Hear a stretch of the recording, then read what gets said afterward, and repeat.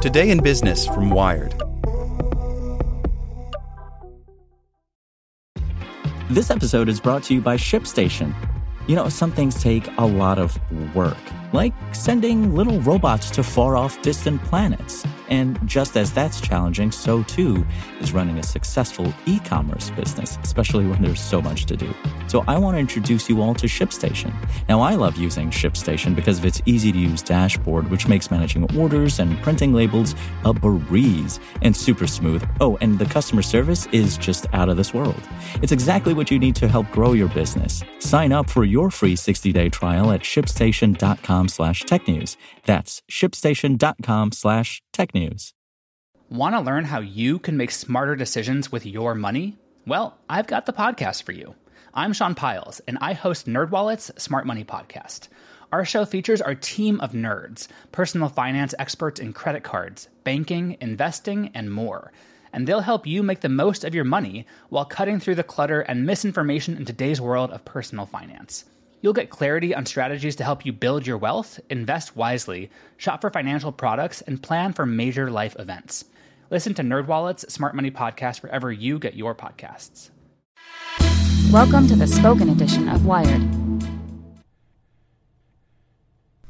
Apple becomes a chip maker to one-up smartphone foes, by Tom Simonite. In a video introducing the iPhone X, Apple design chief Jony Ive speaks in his usual sonorous tones about features like polished stainless steel and new formulations of glass. Twice he also calls out a feature of the $999 device that its owners will never see, the A11 bionic processor powering the phone. The new chip's prominence reflects Apple's deepening investment in chip design. Last week, the company also revealed it had built new custom chips or chip components for artificial intelligence, graphics, and video. And Apple highlighted 2 new chips in its refreshed smartwatch, suggesting they help the company add a cellular connection to the device without hurting its battery life. Computer and gadget makers have traditionally outsourced the work of designing and making the processors at the heart of their products. In the PC era, Apple followed this path as well. The processors in its Macintosh computers were initially built by Motorola and later by Intel. In smartphones, however, industry watchers say Apple's strategy of designing chips itself has given it a big advantage and arguably made its mobile chips the best on the planet. Now, I don't think that's in dispute, says Avi Greengart, who tracks mobile devices and platforms at analyst firm Current Analysis. Linley Gwenapp, founder of semiconductor analysts The Linley Group, agrees. From what we've heard about the A11, I would expect Apple to be pushing the technology beyond what's already industry-leading in the iPhone 7, he says. Apple discloses limited technical information about its chips, but said that by one measure, the A11 chip inside the iPhone 8 and iPhone X is 25% faster than its predecessor in the iPhone 7. The company declined to make anyone available to discuss the A11 chip. Apple argues that designing chips in-house allows them to be more tightly integrated with its other hardware and software. Gwenapp says that can help engineers balance the trade-offs inherent in packing a complex computer into the palm of your hand. The new 3D facial recognition camera in the iPhone X, for example, consumes additional power and requires speedy data processing. Apple's new neural engine component should help address both issues. Apple's rivals love to take inspiration from the iPhone, but they can't easily copy its chip strategy. Samsung, the world's largest phone maker, designs mobile processors as well as phones, but the Korean company's conglomerate structure keeps its phone and chip-making units somewhat separate. Samsung's Exynos processors must be designed to serve other customers too. In addition, the company doesn't control Google's Android operating system that powers its phones, so it can't tightly integrate chip designs and software. Similar limitations apply to Qualcomm, which, according to Strategy Analytics, supplies more smartphone processors than any other company. It has to serve customers with diverse handset designs and can't target even its top-of-the-line chips at only the most expensive devices. Customers for Qualcomm's flagship Snapdragon 835 processor include Chinese phone makers Xiaomi, OnePlus, and ZTE, which typically sell phones for significantly less than an iPhone. It is somewhat unfair to compare Apple's chip designs to those of Qualcomm, Intel, or AMD, Ben Bajarin of Creative Strategies wrote in a note after Apple's event last week. Rivals, quote, don't have the luxury to focus a design on just one device or platform. Designing chips is a high-stakes, expensive business because errors in a chip's design can't easily be fixed.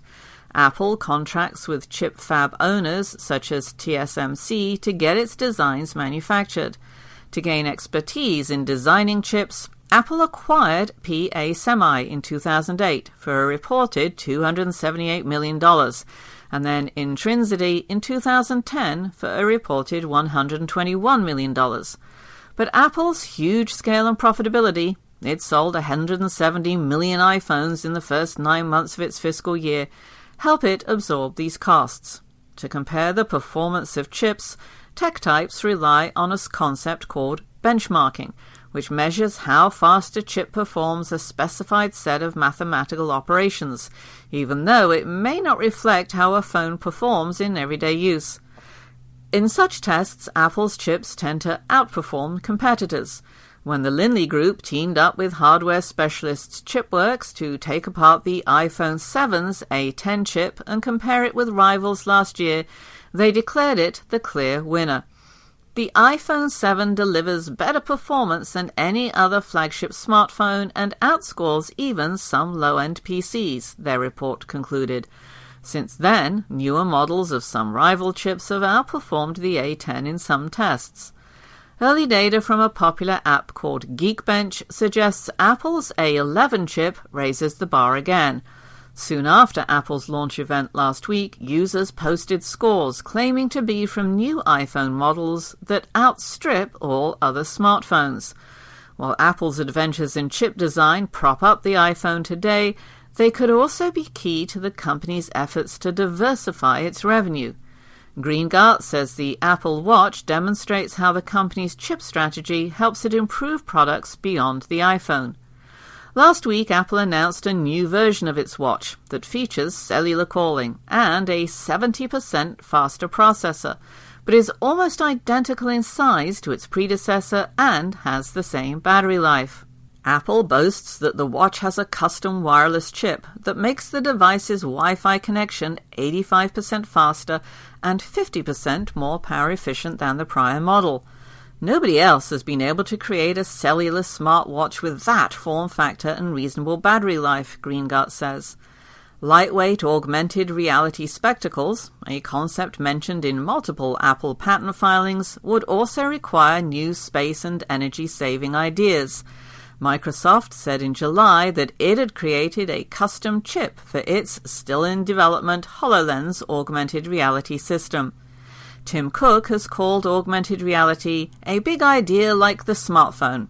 Any future AR device from Apple will likely rely on its own chip design to think different. Want to learn how you can make smarter decisions with your money? Well, I've got the podcast for you. I'm Sean Piles, and I host NerdWallet's Smart Money Podcast.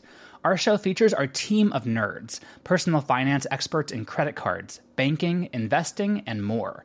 And they'll help you make the most of your money while cutting through the clutter and misinformation in today's world of personal finance. You'll get clarity on strategies to help you build your wealth, invest wisely, shop for financial products, and plan for major life events. Listen to NerdWallet's Smart Money Podcast wherever you get your podcasts.